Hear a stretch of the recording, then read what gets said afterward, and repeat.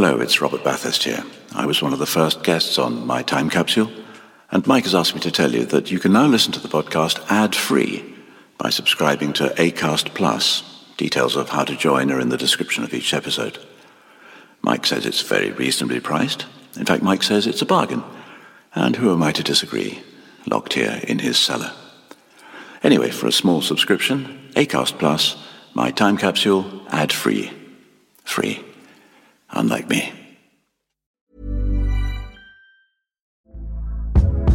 Hey there, it's Michelle Norris. I'm host of a podcast called Your Mama's Kitchen. When I travel, I'm usually looking for a way to find a taste of home when I'm not at home. And one of the things I love to do when I am at home is entertain. And Airbnb allows me to do that. When I was in California recently, I rented a house that had a great kitchen. And when we were sitting around the table, we were all thinking, we're in someone else's house. Someone could be in all of our homes as well. If you have a home, but you're not always at home, you have an Airbnb. Your home might be worth more than you think. Find out how much at airbnb.com/host. A lot can happen in 3 years, like a chatbot may be your new best friend. But what won't change? Needing health insurance. United Healthcare Tri-Term Medical Plans, underwritten by Golden Rule Insurance Company, offer flexible, budget-friendly coverage that lasts nearly 3 years in some states. Learn more at uh1.com.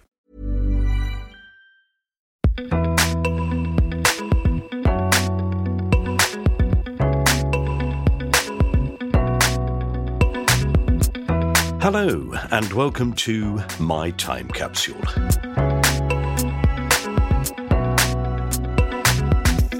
My name's Mike Fenton-Stevens, and I'm the host of My Time Capsule, in which I ask various guests to tell me the 5 things from their life that they would choose to preserve in a time capsule. They can pick 4 things that they love, but they also pick 1 thing they rather regret, something they want to bury in the ground and never think of again. My guest in this episode is Danny Robins. Danny is an award-winning British writer, broadcaster and journalist. He created the Battersea Poltergeist, a podcast series for the BBC that combined drama and documentary to tell a real-life ghost story, starring Toby Jones and Daphne Keane. It became a global phenomenon, the #1 drama podcast across the whole world, with more than 4 million downloads, sparking a bidding war for the TV rights. Danny is now adapting it with Hollywood producers Blumhouse. The series won the Gold Award for the Best Serialized Podcast at the New York Festival's Radio Awards. His latest drama, The Witch Farm, starring Joseph Fiennes and Alexandra Roach, is available on the BBC now, and it's bloody brilliant.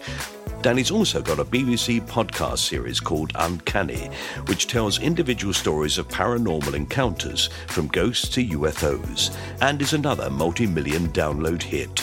And then there's Danny's play, 222, A Ghost Story, a contemporary set modern supernatural thriller, which originally starred Lily Allen and opened in the West End in August 2021, playing to full houses and rave reviews.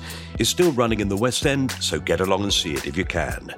Danny has created and written various shows for TV and radio, including the BAFTA-nominated hit series Young Dracula for BBC One and Rudy's Rare Records, starring Lenny Henry. You might also want to listen to The Cold Swedish Winter. All of them are available somewhere on the BBC. He's also created the Haunted podcast series for Panoply, which explores real-life ghost stories. And there's more. Danny has recently written and helped to create a thrilling new immersive experience, The Gunpowder Plot, featuring the Harry Potter star Tom Felton, which is a fully immersive virtual reality experience in the vaults that sit beneath the infamous Tower Hill site where much of the prelude to The Gunpowder Plot took place before Guy Fawkes' torture and eventual death. Something for the whole family there. Anyway, if that all sounds a bit scary, that's why we put this episode out on Halloween. You see, there is some thought behind the chaos. However, I can promise you there is nothing frightening about the lovely Danny Robins, as I'm sure you'll discover now. Have fun. Well, of course, the first question I'm going to ask Danny is, what the hell is your number 11 hit? That's the first question? That's the most important question. Yeah, I did have a number 11 hit in the charts, in the days when that still counted for something as well, actually. So when I was really pretty young, I was still at university, and we managed to get a few sketches on a Channel 4 sketch show. And then one day, my friend Dan Tetzel, who you also know, was walking through a branch of HMV, and he heard this voice playing on this track. It was this kind of blistering garage track, and he heard this voice. And for a while he was going like, what? Who's that voice? Like, is it a quote from a film? And he went, hang on, that's the sketch we wrote. And somebody had sampled this sketch that we'd written. It was a thing we'd done with Marcus Brigstock, and it was Marcus's voice. And we sort of went, we need to find out about this. This isn't right. And we got our agents to dig into it. And this was right at the beginning of our career. And basically, this DJ had sampled his mate's answer phone. His mate had put this clip from the sketch on his answer phone. And then the DJ had sampled it. So the DJ had no idea where it came from. And he'd done this track. And he was on Top of the Pops, dancing around in fancy costumes. And the song was called I Don't Smoke. And the quote went, do you smoke? And I went, no, I don't smoke the reefer. And then it kind of goes into this big garage track. Some people will know it. It got quite big. It was on like all these garage compilations. And basically, he had to pay us royalties. And we actually had to sign, my word. We signed a publishing contract with Warner Chappell Music. And he was really cross, the DJ, because you can imagine, you probably don't make that much money out of a garage one-hit wonder anyway. And he was trying to claim that there were a few like ooh-oohs and ah-ahs that he'd stuck in there as well. And so he was trying to claim that every ooh-ooh and ah-ah was part of the lyrics. And sort of, even though ours was the only words in the song, he was trying to claim that we were just a percentage of it. So we basically had this kind of tussle over this ludicrous, ridiculous sample. And yeah, and that's the extent of my music career, basically. That and also coming second in the UK Air Guitar Championships, my other claim to fame. Second, Danny. What happened? Well, we were robbed is the short answer.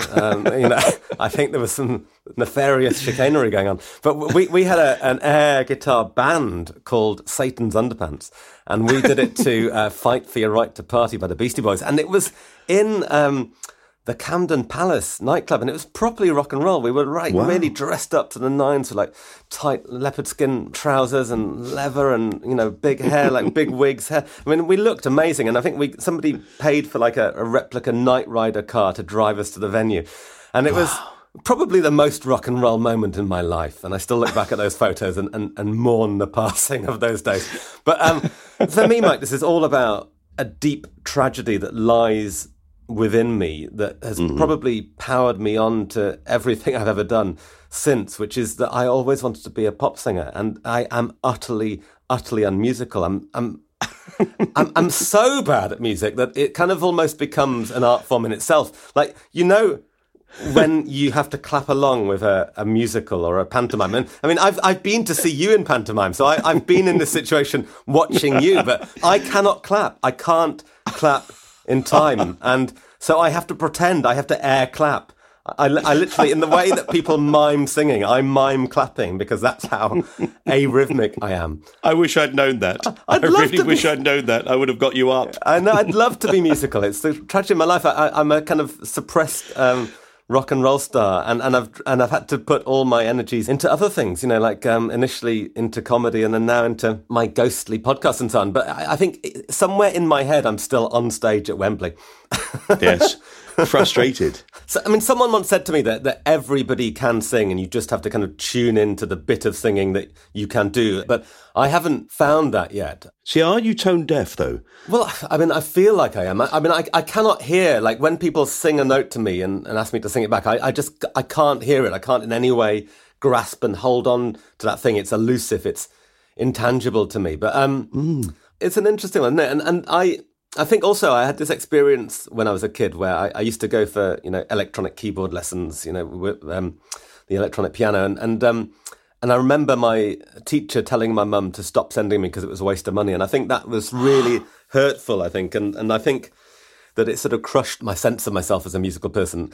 And now I see in my kids, actually, that they are very musical, and my wife is very musical. And I take great pleasure in watching my children do note-perfect renditions of the Imperial March from Star Wars incessantly around the house. But I mean, certainly, both of them, but my younger son particularly is an amazing mimic, and he's just, he hears a theme tune on TV, then reproduces it instantly, perfectly. So it's possible that it was driven out of you. You know what I mean? That actually you only need to lose confidence in yourself at an early stage, and you never get it back. It's very true, actually, and I think it's a good reminder of the need for encouragement and how we can do a lot more to encourage our children by being positive than by being negative and telling them about their mistakes. Yeah. I'm a great believer in the shit sandwich. Do you have this? You know this about say something nice, say the bad thing, then say something nice. Yeah. Although there's another version of that, which is the more bread you have, the less shit you have to eat. Okay.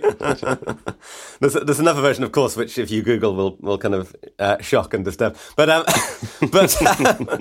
no, I'm a great believer in that, and actually, I spend my life having to take notes from people on things I do, scripts mainly, and I'm always amazed how many people forget that. And I'm amazed how many people just take it for granted that I will think that the thing is positive and that I won't mind getting loads of negative thoughts on it because, that's fine. He can deal with that, And actually, I would say to anybody listening out there who's a producer or anything where you have to kind of give people criticism, then never forget that it's amazing to tell them the good bits about it as well. We need to hear that. And however established you are, you need to hear the positivity because you spent so much time pouring your heart and soul into this thing, and you just need a little bit of reassurance that wasn't a crazy waste of time. I've heard several producers describe the way they do things as that. These are good producers who actually said, what I do is I say, this is good, that doesn't really work, but that's great. And you drop it in the middle there, and then it gets accepted more easily. The other definition of a good producer that I remember seeing Sam Bain talk about, Sam Bain, the writer of Peep Show, amongst other things. So he said, he was asked what makes a good producer, and he said, replying to emails.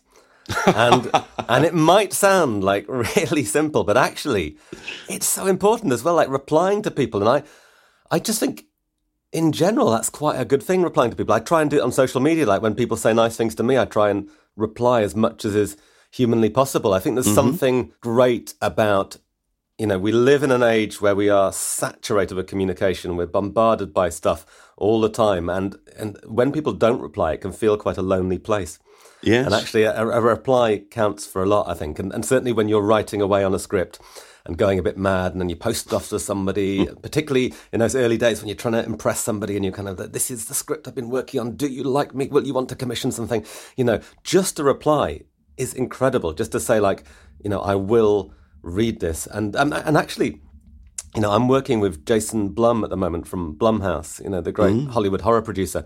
And someone told me that he's got this thing within his office where he says to everyone who comes to work for him, when you get a script, you reply pretty much immediately and you say to the person, I'm going to read this at 4:00 on Sunday. And if you don't do it, then you say, sorry, I really wasn't able to do that, but this is when I'm going to read it. You tell them, you keep them informed. And it's amazing. Mostly you're sending things off into the ether and, you might hear in months, you might never hear. And actors doing their self-tapes are always talking about this. You do these self-tapes, you send them off, no one ever replies, But to do that thing, just to say, this is received, I'm going to read it, and I'll give you feedback, and you know where you're at. And that shows class, I think. Well, it's sort of class, but actually you would think it was quite a normal human thing to do. That, in fact, if somebody sends you something and you receive it, you'd say, I got it. I'm going to look at it in a minute. I'll tell you what I think when I've had a look at it. Yeah, and I think it's hard. I think the more that you, the more successful you get, the more people send you things. And so if you're the head of a channel, then obviously you're getting loads and loads of scripts. If you're even now, having had the success with the play, I get a lot of people contacting me wanting to either sort of write things about the play or send me their own plays. And, it is impossible to respond to everything in the way you would like. You can't read everything that everybody sends you. But I guess, boiling it down, but you can reply. You can try and reply in some way. Yes, it says particularly the world that everybody describes as really horrible, which is sort of like the Twitter world. And people are constantly saying it's the bane of their life and it's awful, it's a cesspit. I don't have that experience with it at all. I find it a really pleasant place. Almost everybody that I ever converse with, and I converse with nearly everybody who gets in touch with me, I don't write a tome, but I will say thanks or cheers and things like that. It's very easy and very quick. I do it on the move almost. Yeah. No, I agree. I agree, and I think it counts for a hell of a lot. I think it's nice. I mean, Twitter particularly, but all social media is about people digging their trenches and hating each other and shouting at each other a lot of the time. But actually, I mean, like you say, I mean, through your work and your podcast and through the stuff I've been doing, you can create these bubbles of positivity where people converse nicely. And I think now more than ever, people respond incredibly well to that. So actually, that sort of thing it feeds itself. You sort of, pay it forward, you spread the love. Fantastic. All right. So we're going to talk about 5 things from your life you want to put into a time capsule. I know. I found this really hard. I found it hard because I don't think I'm a big object person. I'm not particularly materialistic, I would say. And so I really racked my brains. And then I read a line in the blurb you sent me about how to make decisions. And it said it could be a concept or a memory or a smell. So I kind of, some of my thoughts lean more in that direction, I think. Great. Shall I hit you with number 1? Yeah, great. Okay. So number 1 for the time capsule is that first sip of the right drink. And this is something that somebody mentioned to me a while back. They said there's no more magical feeling than that first sip of the right drink. And it's so true. It's pretty much the definition of pleasure, I would say. And it can be almost anything in different situations to different people. It could be that first sip of champagne on your wedding day after all that planning. It could be the first sip of coffee in the morning. I mean, coffee never tastes better than that first sip. It could be that cold beer in an airport on your way to the holidays. I mean, it could be the thing that reminds you of home. I mean, sometimes I have a sip of Newcastle Brown Ale and I'm reminded of Newcastle where I grew up. And also that first sip of water when you've just been working out, whatever. I mean, I think for me, this is about the need to find moments of pleasure within the relentlessness of daily life. And I feel like, particularly now I've sort of find myself torn between the demands of family and the demands of work. And I feel like a lot of the time I'm kind of exhausting myself, working so hard relentlessly till my body hurts and so on. And then actually you have those little moments where you just get that restorative oasis of pleasure within your day from, your sip of coffee in the morning or your sip of beer at night or whatever. But, it's interesting. I threw this out on Twitter before coming here and asked people what theirs would be. And there were some great answers coming back. Like one woman said to me, the first sip of tea after I gave birth. Oh, my word. Felt profound and that really is brilliant. Profound, isn't it? Yeah. I mean, what a way to remember that moment, restoring yourself in that way. I thought that was great. And, somebody else said to me, the first sip of a non-alcoholic beer, again, which sort of feels like that, potentially kind of carries, maybe reasons behind it why that's so important. Mm-hmm. But somebody else said to me, Coke Zero after going out for a walk. And I was like, no, I'm not having that. No. Coke Zero, no. That's horrible. But sorry, you are wrong. But and you jumped straight into Twitter with "Get out of my life." Yeah, I hate you. But no, it's interesting. And I didn't drink coffee at all. I'd never drunk coffee until I had my second son, Max. And my first son, Leo, is a very calm child. He's incredibly well behaved. A thinker, I think. And Max is a force of nature. He's loud. He's in your face. And ever since he was a baby, he was full on. I remember going to Sainsbury's with him, and the woman at Sainsbury's said, "There is something wrong with your child. He shouldn't be making that noise." And I was like, "No, trust me. This is normal. This is fine. He's just a bit hungry." But I mean, he's an amazing, beautiful, lovely, funny boy. But he is absolutely a live wire, and it will stand him in amazing stead. It's great. But I'd never felt tireder in my life than when we had our second child. And I was like, this thing, coffee, that people talk of, this maybe I should get on this. This could be interesting. And my gateway drug was Barocca Boost, which is a caffeinated version of Barocca. So I had that, and I was like, that sort of broke the seal, if you like. And then I tried coffee, and I started off on iced coffees because I wasn't that much of a hot drink drinker. But then I've kind of worked up, and now I have a a coffee in the morning, and I kind of get it, But at the same time, I have this kind of love-hate affair. I'll have coffee for a few months, then sort of slightly come a cropper and start to feel a bit edgy and anxious, and it doesn't kind of quite sit right. And then I have a bit of a clean period when I'm off the coffee, but then I come back. I'm a bit like sort of Nick Cotton in EastEnders, but with coffee, So anyway, but there you go. That's a very long-winded way of saying that sometimes that first sip of the right drink transcends the moment and becomes a kind of a spiritual oasis of pleasure. It does, though, doesn't it? Because we look forward to recreating it.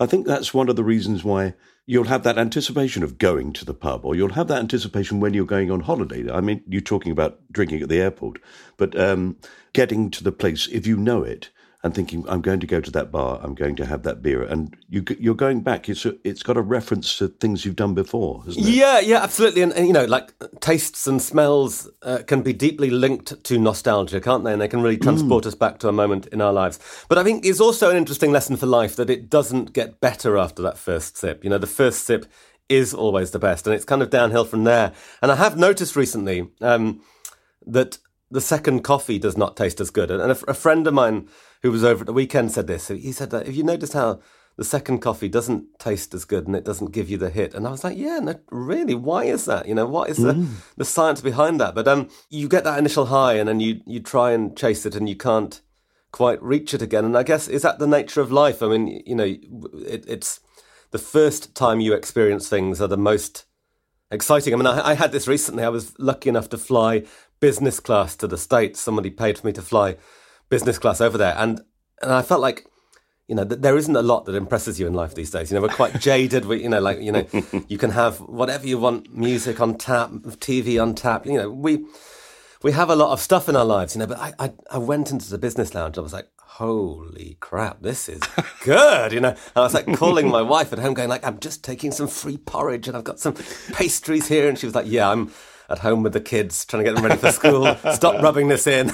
And I hate you. And but I was loving the lounge and then charging my phone, sitting in a comfy chair and going, I don't have to rush to the gate. Then I got on the plane. I was like, this is like a whole room almost to myself. This is incredible. And they've got socks and slippers and toothbrushes and all sorts. It was amazing. And that's just business. I know. I mean, imagine first. I think there was a swimming pool But, it was great, and it blew me away, but then I flew back business class, and I was like, oh, I'm so over this, This is, it's only business class again. But, no, I mean, it's, the first time you experience something is amazing, and people talk about that in so many different ways, don't they, in terms of, emotions and all the sort of sensory experiences of our lives. Is it, the highest intensity is that first time, probably. Yeah. Perhaps it's a lesson you could teach to people who smoke, because I remember smoking very well, but what I remember is that first cigarette of the day. The rest of them you did automatically. They didn't really have any effect at all. They were pointless.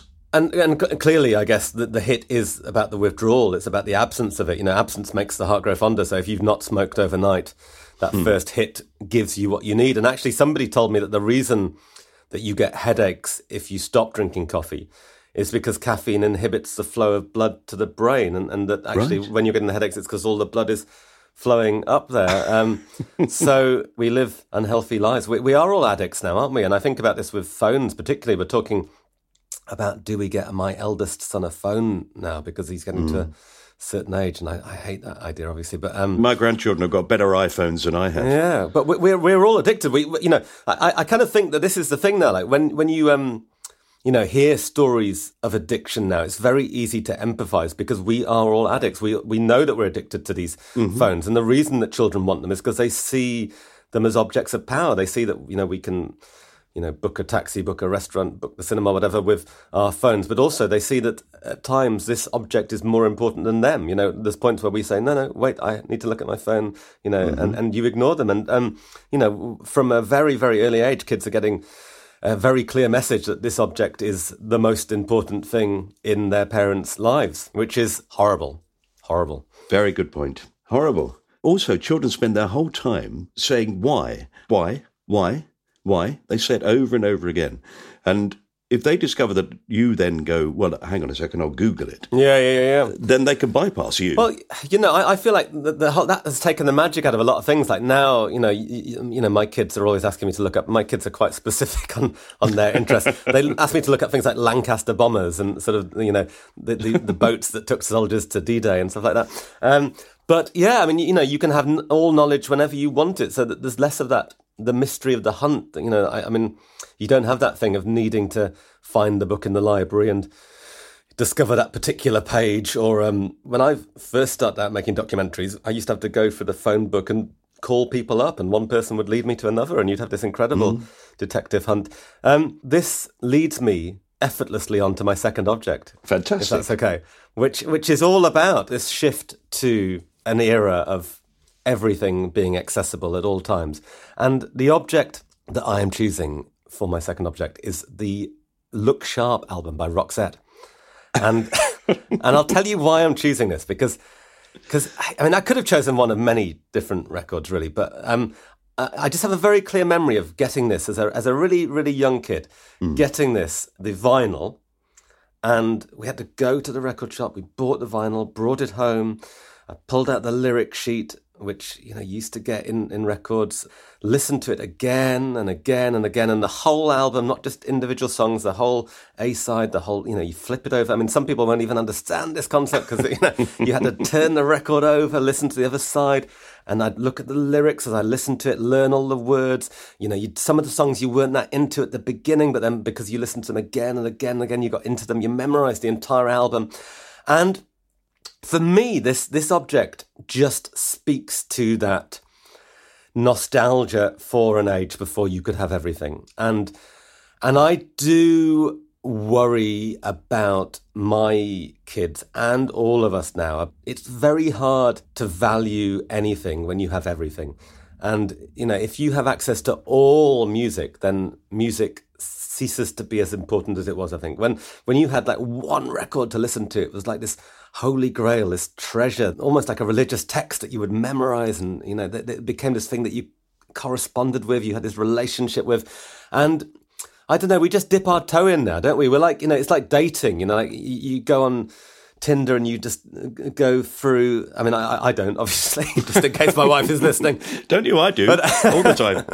But people when they're dating, you just you swipe right. You're just going through loads and loads of things. So you're not really committing to anyone. And people I know who are involved in that kind of dating at the moment, they speak to me about the kind of, how it's kind of brutal and kind of horrible. And you go on these dates and everybody's always sizing you up and looking at you, but the grass is always greener somewhere else. And nobody really commits, because there's always somebody better out there. That's the nature of the internet.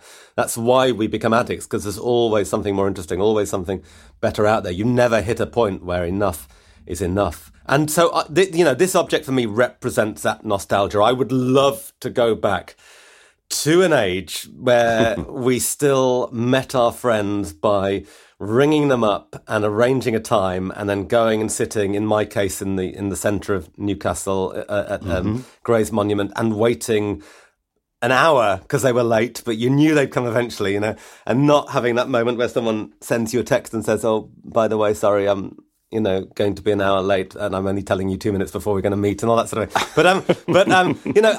I feel a deep nostalgia for that, and this makes me sound like some sort of grumpy old man or something like that. But I would love to again value things because they were part of a small collection of precious objects, like, for instance, your time capsule things. I think it's a really nice thing actually to think about the few, about what would you do if you shrank your life. And actually people talk about, I remember hearing an interview with somebody who lost all of her possessions in a house fire, and the interviewer said, this must have been horrendous for you. And she went, actually, it was the opposite. It was quite a release in many ways to find that I could get rid of all these things that didn't really mean that much to me, that had been cluttering my house up for years. And it's an interesting thing, isn't it? What would you shrink your life to if it was just the essentials? And that's the nostalgia that I carry around with me at the moment. I think it's particularly acute because I look at my kids moving into an era where they will very soon have phones and be exposed to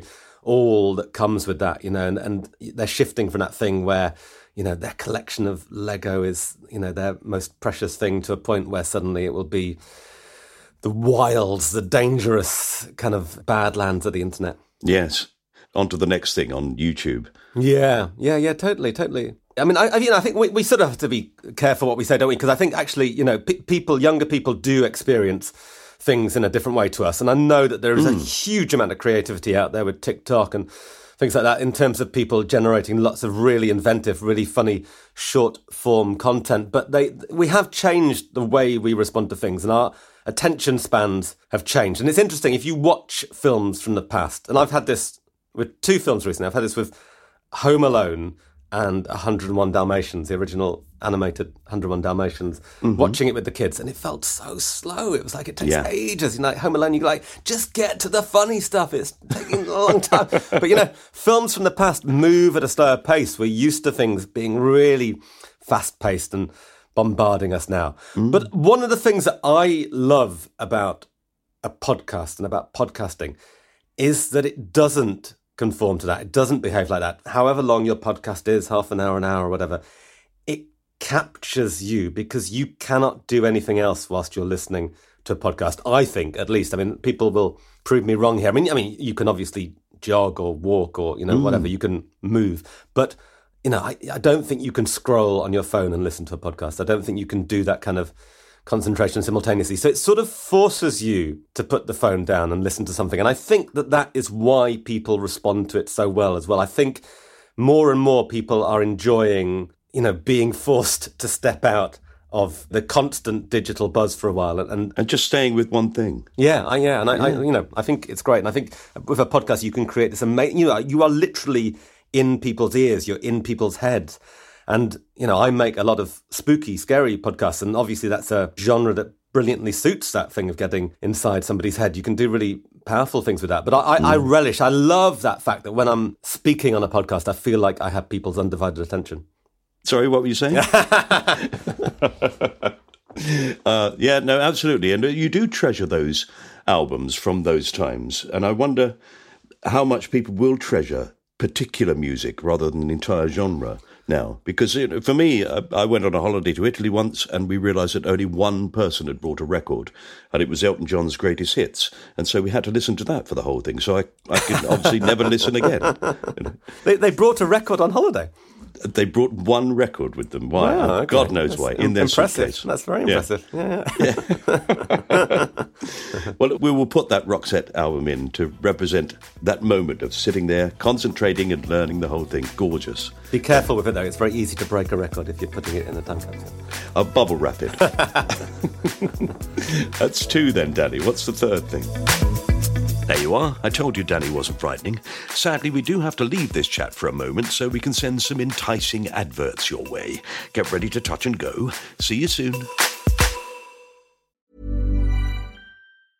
Normally, being a little extra might be a bit much, but not when it comes to healthcare. That's why United Healthcare's Health Protector Guard fixed indemnity insurance plans, underwritten by Golden Rule Insurance Company, supplement your primary plan so you manage out-of-pocket costs. Learn more at uh1.com. Quality sleep is essential. That's why the Sleep Number Smart Bed is designed for your ever-evolving sleep needs. Need a bed that's firmer or softer on either side? Helps you sleep at a comfortable temperature? Sleep Number Smart Beds let you individualize your comfort, so you sleep better together. J.D. Power ranks Sleep Number number 1 in customer satisfaction with mattresses purchased in-store. And now save 40% on the Sleep Number Limited Edition Smart Bed for a limited time. For J.D. Power 2023 award information, visit jdpower.com/awards. Only at Sleep Number stores or sleepnumber.com. Mom deserves the best, and there's no better place to shop for Mother's Day than Whole Foods Market. They're your destination for unbeatable savings, from premium gifts to show-stopping flowers and irresistible desserts. Start by saving 33% with Prime on all body care and candles. Then get a 15-stem bunch of tulips for just $9.99 each with Prime. Round out Mom's menu with festive rosé, irresistible berry chantilly cake, and more special treats. Come celebrate Mother's Day at Whole Foods Market.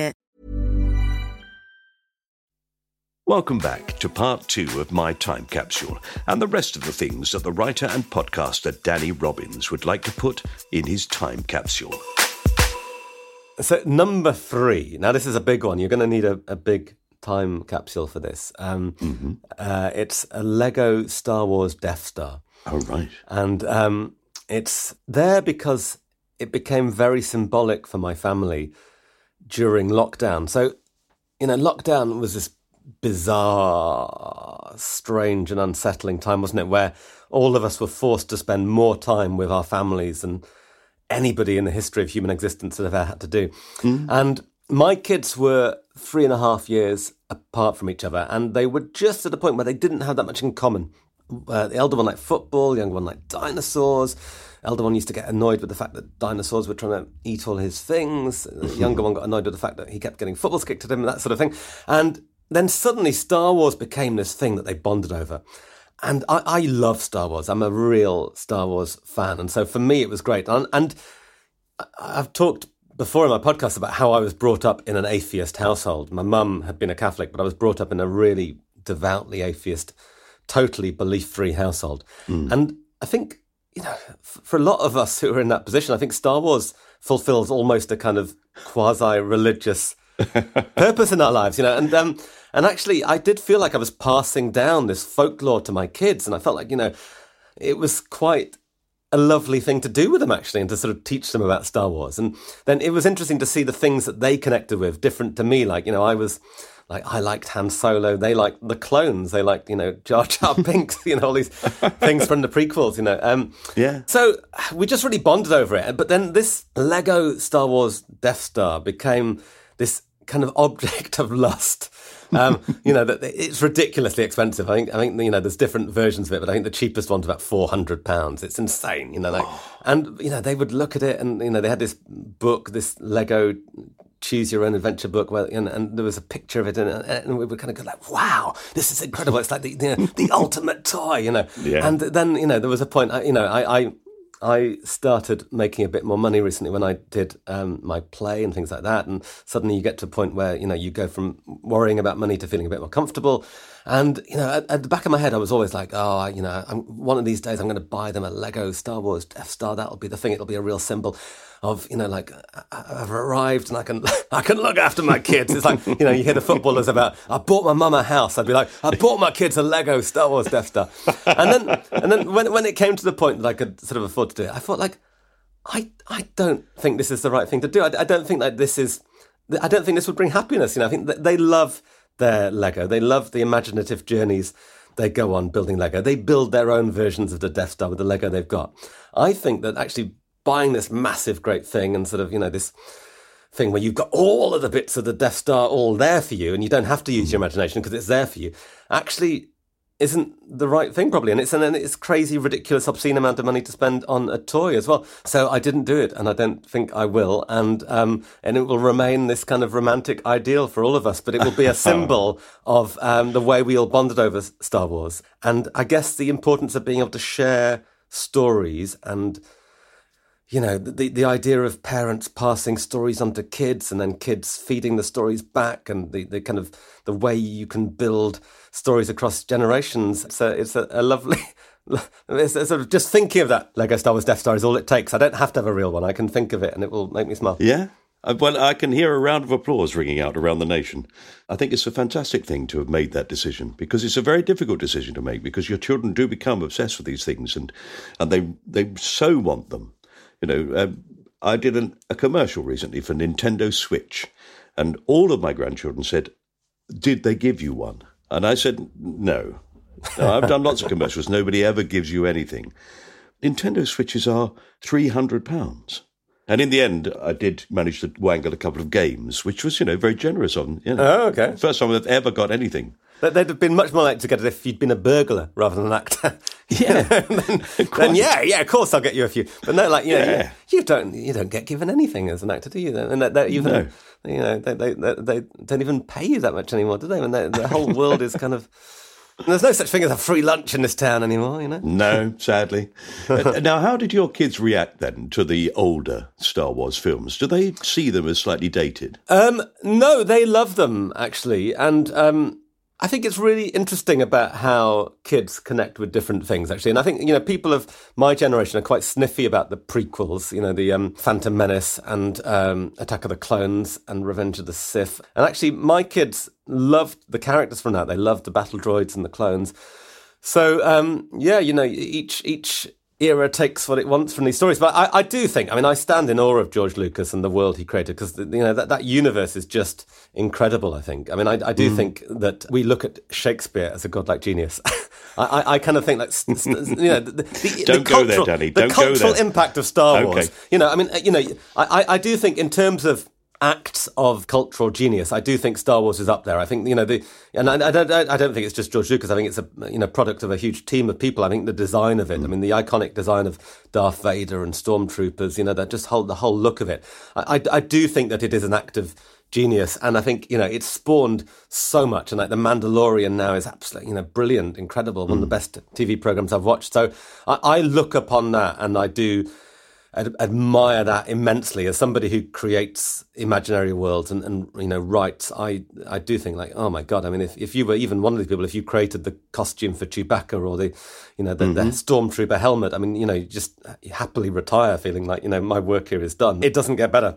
And Star Wars, it reflects back on what you were saying before, because it is definitely one of those things the first time.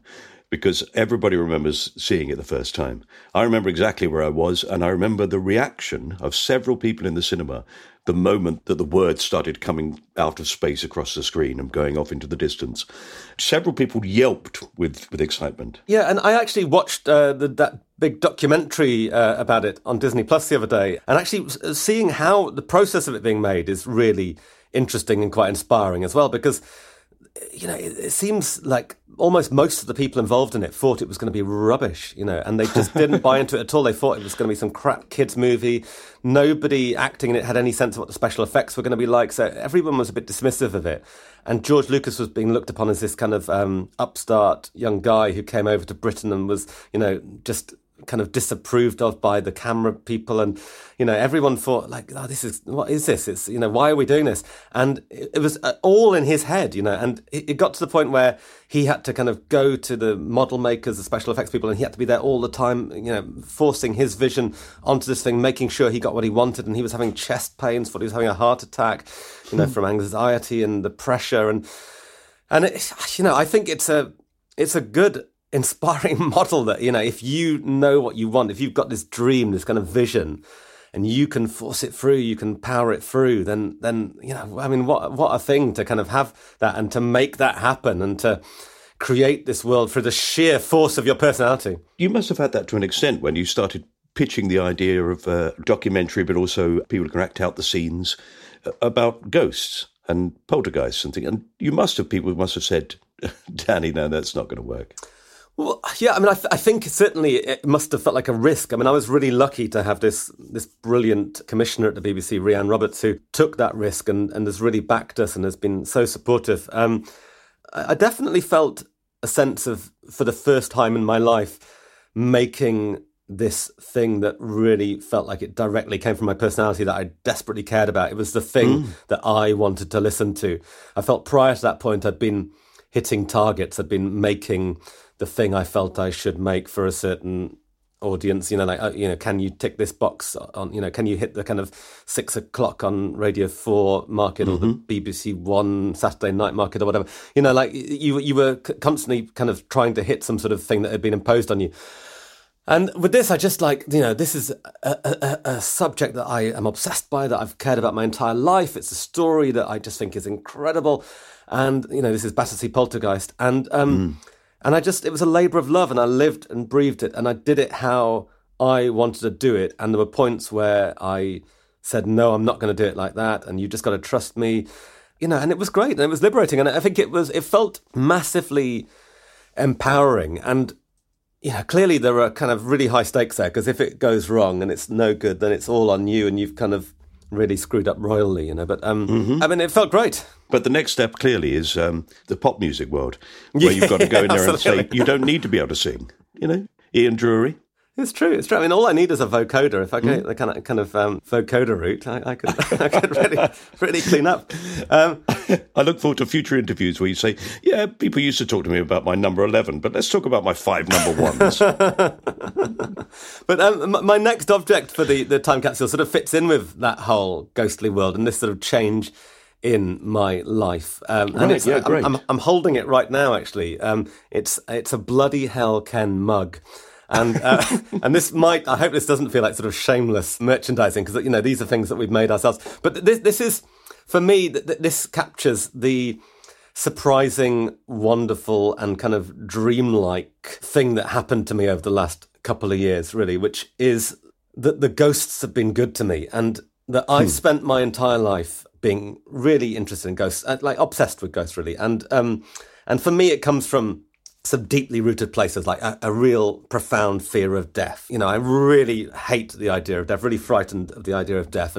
And also this kind of desire for magic. I really crave the idea that there is something more out there. And all of that kind of stuff feeds into my interest. But I sort of feel like I've been lucky enough to hit a moment where the thing that I'm obsessed by and interested in seems to be reflected in greater society. Like there is this kind of resurgent interest in the paranormal that you can see, you know, on TV. You can see in the kind of programs that are being commissioned on Netflix, you know, the kind of lots of horror, you know, but I think you can also just tangibly feel it, like when you talk to people for all sorts of reasons. You know, you can pick out the kind of existential crisis we're in of COVID and climate change and war and all these sort of things that make us think about our mortality more. But, you know, there's lots of things, I think, that feed into it. But we are interested in ghosts. And I feel very lucky to have hit a moment where the thing that you care about, other people care about. And I've gone on this amazing journey, really. You know, I made that podcast, The Battersea Poltergeist, in my shed where I'm talking to you now, in the bottom of my garden in Walthamstow,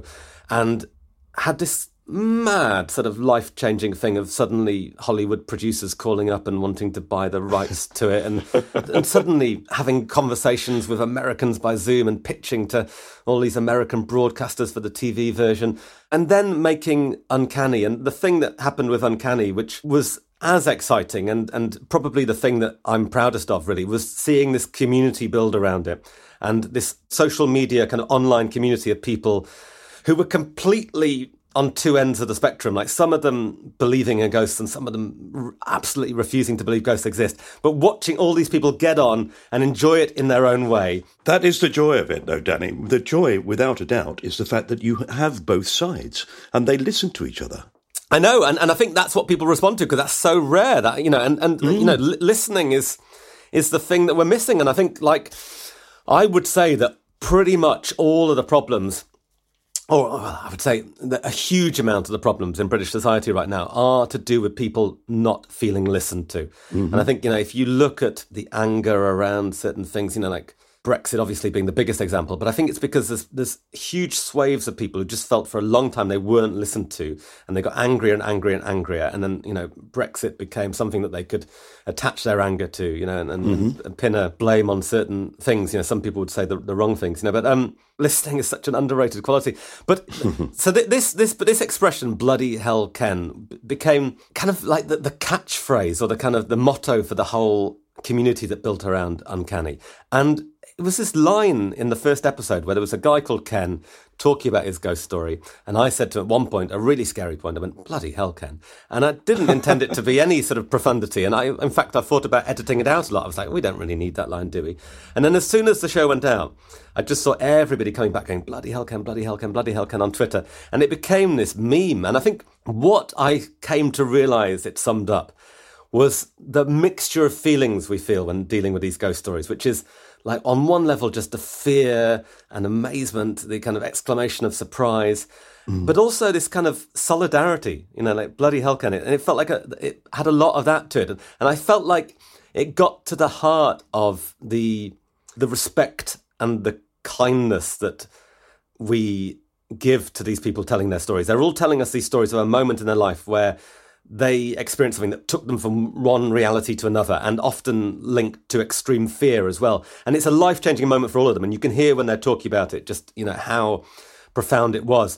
And I just feel like, you know, I mean, this will sound ridiculously kind of highfalutin, but I think in a way it's like a metaphor for life. Like, like if we can listen to people who have incredibly different views to us and not necessarily agree with them, but try and understand where it comes from and why, and give them empathy, then I feel like that's a way that tangibly maybe the world will get better. So Bloody Hell Ken became a motto that for me summed up a hell of a lot about how I feel about the world. And it's applied to that world of ghosts, but I think a lot of the lessons that we can learn there, and I don't mean like conscious lessons, sort of didactic stuff about this is the way you should behave in your life. I think there's just things that we suck up and kind of unconsciously take in that maybe we can then carry into the rest of our lives. I think you're absolutely right.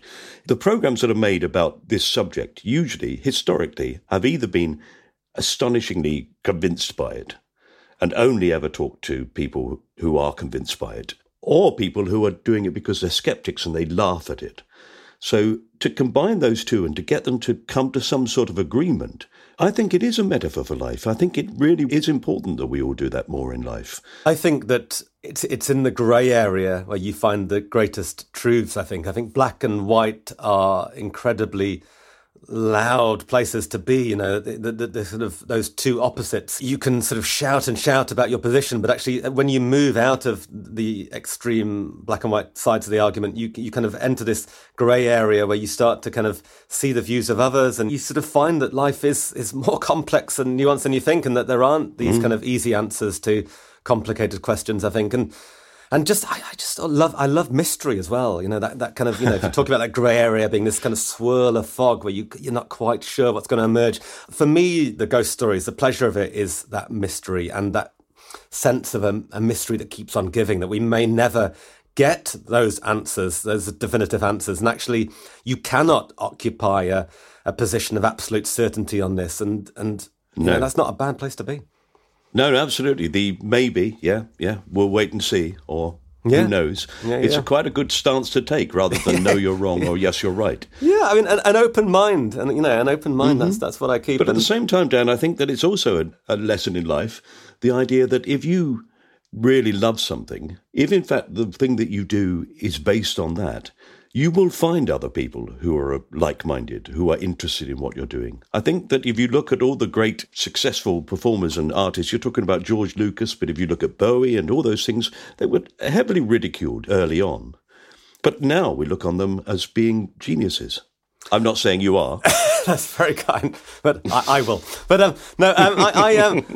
think that people sometimes say to me, "What would be your tips for writing something or creating something?" And I do think that probably over and above anything else, I would say, make it personal, make it something that comes from you, and write from your own experiences and from the heart, I think. And if you really care about something, then I think people respond to that. They like that. They like that sense of something that, they can just see that you really bloody care about. And, in the old days when I used to make documentaries for radio, I'd be told, like, make a documentary about this, or, I'd choose something that interested me. I was like, that's interesting. I'll make a documentary about that. But it was just like kind of randomly plucked things, really, and so you're just telling somebody about something, you've learned more about something, and then you tell people about it. But now I feel like I'm on this kind of personal journey, this quest where, even if I wasn't making these programs, I'd still be wanting to go and talk to these people and make these programs, because I burningly want to know about these things and I'm interested in it. And so I think, people respond to that because, if you care, they'll care, enthusiasm is infectious, isn't it? And I love listening to a show where I just feel like, oh yeah, God, I'm with this person. And, you're bonding with the host of the podcast because, you get drawn along by them. Yeah. Totally.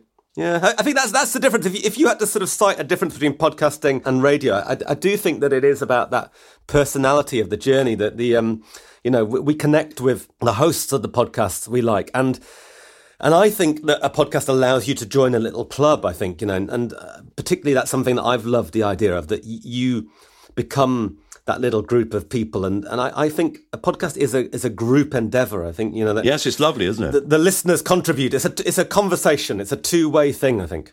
Absolutely. That's why those social media connections are really great, because people make comments about it and in fact, remind you of things that you hadn't really noticed yourself that are going on in it. And you become more aware of what it is. Oh, God, that is so true. And I think you sort of learn about what you're doing by seeing how people respond to it. And we do these listen-alongs where on Twitter, everybody presses play at the same moment and listens to an episode together in this kind of glorious act of unison all around the world. And I watching people respond in real time on Twitter to your thing is brilliant. I would recommend that to anybody creating anything, because you never have that anywhere else in anything you do. Like, you get reviews, you get critics commenting on stuff and whatever, but to see real listeners responding in real time to your program and what works for them, it's amazing. I mean, you hear about that kind of audience testing they do in Hollywood, where people hold a buzzer and they sort of, I think they or I don't know, is it a dial? They sort of turn the dial up when they like certain moments in the program and turn it down and so on. That's kind of one way of doing it. But actually, people writing stuff, people responding in written form to certain moments, going, that was incredible, that was great. Like, what the hell's going on here? Like, this has jumped the shark. It's great. You learn so much. Fantastic. Now, that is a moment of genius. That is brilliant. That's a fantastic idea. That's a real bloody hell, Ken. That's a great moment. Fantastic. I'm going to put that mug into the time capsule soon. That's your fourth item. I know. So we have one left, which is one you want to reject from your life, or you'd rather forget. Oh, I see. Well, okay. I mean, so this is a rejection, but I won't ever forget it. Okay. It's salt lakritz. Now, do you know what salt lakritz is? No, I don't. What is it? Salty licorice. And it is massively... Is this through your wife? Yeah, it's massively popular in Sweden, in all of Scandinavia, in fact, to the point where they have salty licorice ice cream, salty licorice vodka, all sorts. Almost going to say salty licorice toothpaste, but I don't know if it's quite gone that far. But they love salty licorice, and oh God, I hate it. I would never want to eat salty licorice.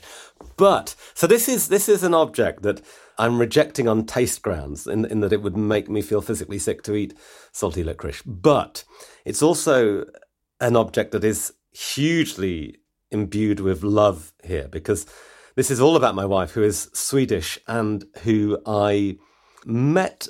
I'm trying to think if I've ever told this before, but basically, I met her when I was doing a gig in a pub in Camden. I was in the Etc. Theatre in Camden, and I was doing an Edinburgh preview show, warming up for an Edinburgh show I was doing, and I just looked out into the audience and I saw this beautiful woman, this kind of vision of loveliness, and our eyes locked on, and I could sort of feel this energy, this charge between the two of us. And she says now that she felt the same too. And if we were speaking Swedish, we'd say it was kärlek vid första ögonkastet, which means love at first eye chucking. And so it was an amazing moment. And then afterwards we got talking, and then, and that was it. Basically from that point on, we spent every day of our lives together, essentially. So if anybody doesn't believe that love at first sight is possible, this is categorical proof that it is. And so then through her, I was introduced to the mysteries of Sweden, and I've talked about being obsessed by ghosts, but actually, Sweden is another thing that has kind of quite obsessed me in the years since I met Eva. And I think Sweden is such an interesting place to look at. And I think, there's lots of similarities between Brits and Swedes, but at the same time, there's this kind of exotic difference which draws us in. And it's one of the reasons why I think we're fascinated by like Nordic noir, crime series and things like that. And I think we often, particularly politicians, often look at Sweden and see it as a kind of model of society, of how society can run and function better. And certainly, I think there's lots of aspects of Sweden where they've really got it cracked.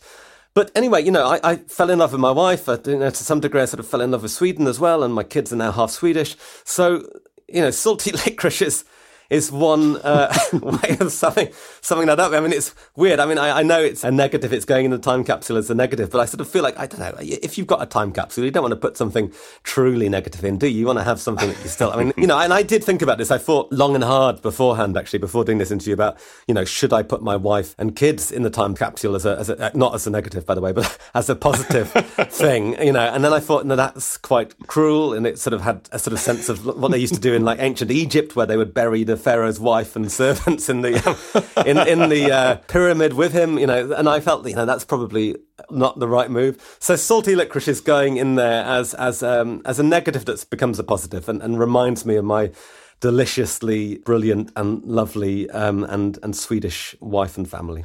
Beautiful. I've tried salty licorice and I quite like it, I'm afraid. Do you? Well, there you go. Yes. Okay. So I'm happy to go to Sweden and eat as much as you like. Well, there you go. And I've just realised, actually, that it's not the only Swedish thing in this time capsule, because Roxette are Swedish. And right, of course they are, yeah. Yeah, and actually my wife and I went to see them at Wembley Arena at one point, like kind of a few years back, when they were doing one of their reunion tours. And really sadly, Marie Fredriksson from Roxette has passed away now. But, they are another great Swedish invention that has gone out into the world. And in fact, actually, look, I've just been talking about the whole idea of music being on tap whenever. Spotify is a Swedish invention as well.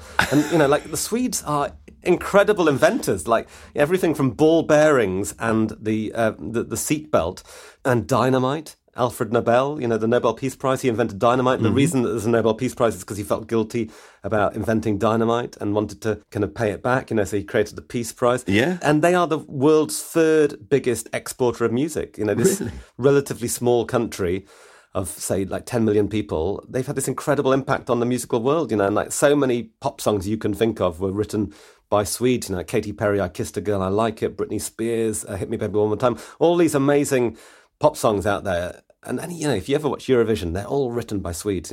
Swedes are prolific musically, but prolific in all sorts of ways. So there's got to be a strong Swedish flavour in this time capsule. I don't blame you. I've met your wife. She's gorgeous. No, it's interesting. I could have met somebody from anywhere in the world, really, and it just happened to be Sweden, and it happened to be somewhere that I found really fascinating and lovely and beautiful. So I feel quite lucky on that point of view. And I guess if I had to boil my interest down to two things, like ghosts and Sweden are pretty much it. I wrote this Radio 4 series about Sweden called The Cold Swedish Winter, which was all about a guy moving to Sweden. And it was basically this kind of love letter to my wife, love letter to Sweden. And, I don't know, it's interesting. It's good to be interested in stuff, isn't it? To find something that you're interested in. Yeah. And just to be able to kind of talk about it, write about it. There's a lot to be said for a hobby. I don't do needlework, I don't play the piano, I don't play squash, I don't whatever, but I wax lyrical about ghosts in Sweden, and those have become kind of my work and my hobby, I guess, But it's why I never get bored doing this podcast, because people are talking to me about things they're passionate about, and you cannot help but be enthused by it. I think apathy is the worst thing in the world, isn't it? Like if you sort of give up being interested in stuff, then that's a pretty horrible thing, And so long may we all be interested in stuff, and long may we sort of champion our kids and anybody in our life being interested in stuff. Let's just kind of keep being as interested in interesting stuff as we possibly can be for as long as possible. Thank you, Professor. That's lovely.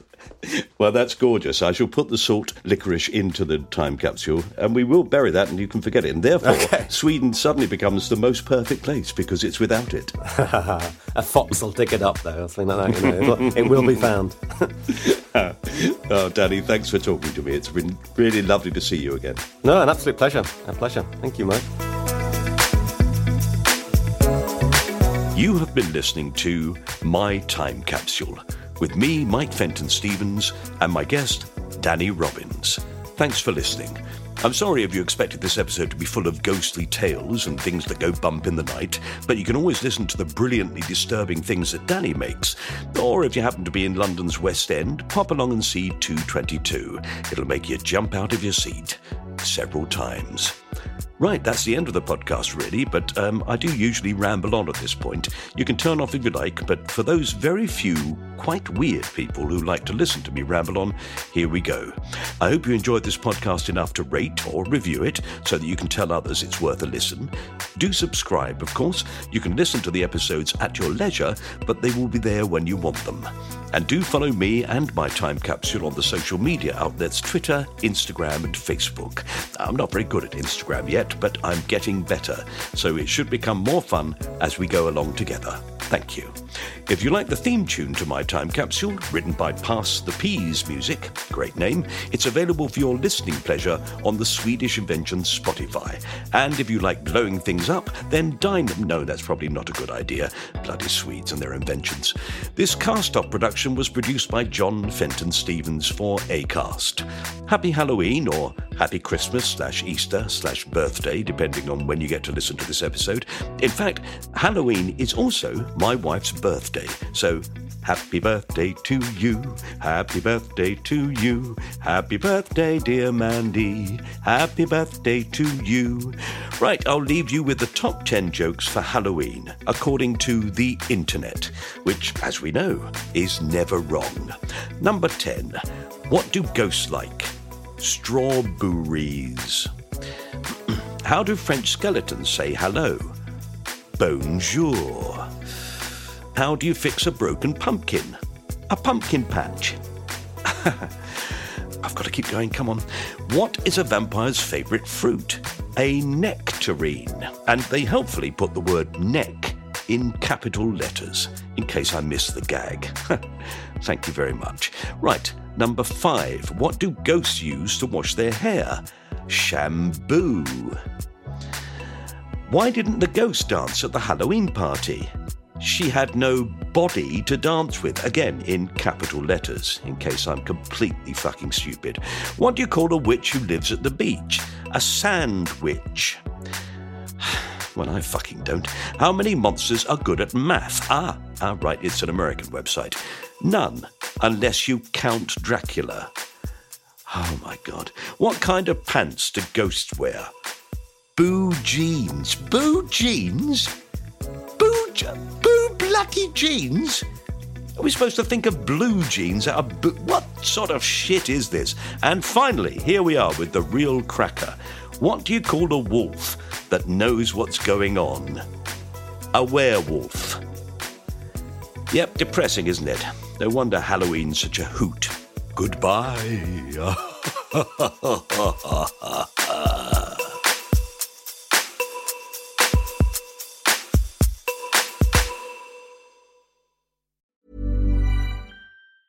Mom deserves the best, and there's no better place to shop for Mother's Day than Whole Foods Market. They're your destination for unbeatable savings, from premium gifts to show-stopping flowers and irresistible desserts. Start by saving 33% with Prime on all body care and candles. Then get a 15-stem bunch of tulips for just $9.99 each with Prime. Round out Mom's menu with festive rosé, irresistible berry chantilly cake, and more special treats. Come celebrate Mother's Day at Whole Foods Market. Planning for your next trip? Elevate your travel style with Quince. Quince has all the jet-setting essentials you'll want for your next getaway, like European linen, premium luggage options, buttery soft Italian leather bags, and so much more. And is all priced at 50 to 80% less than similar brands. Plus, Quince only works with factories that use safe and ethical manufacturing practices. Pack your bags with high-quality essentials you'll be wearing for vacations to come with Quince. Go to quince.com/pack for free shipping and 365-day returns.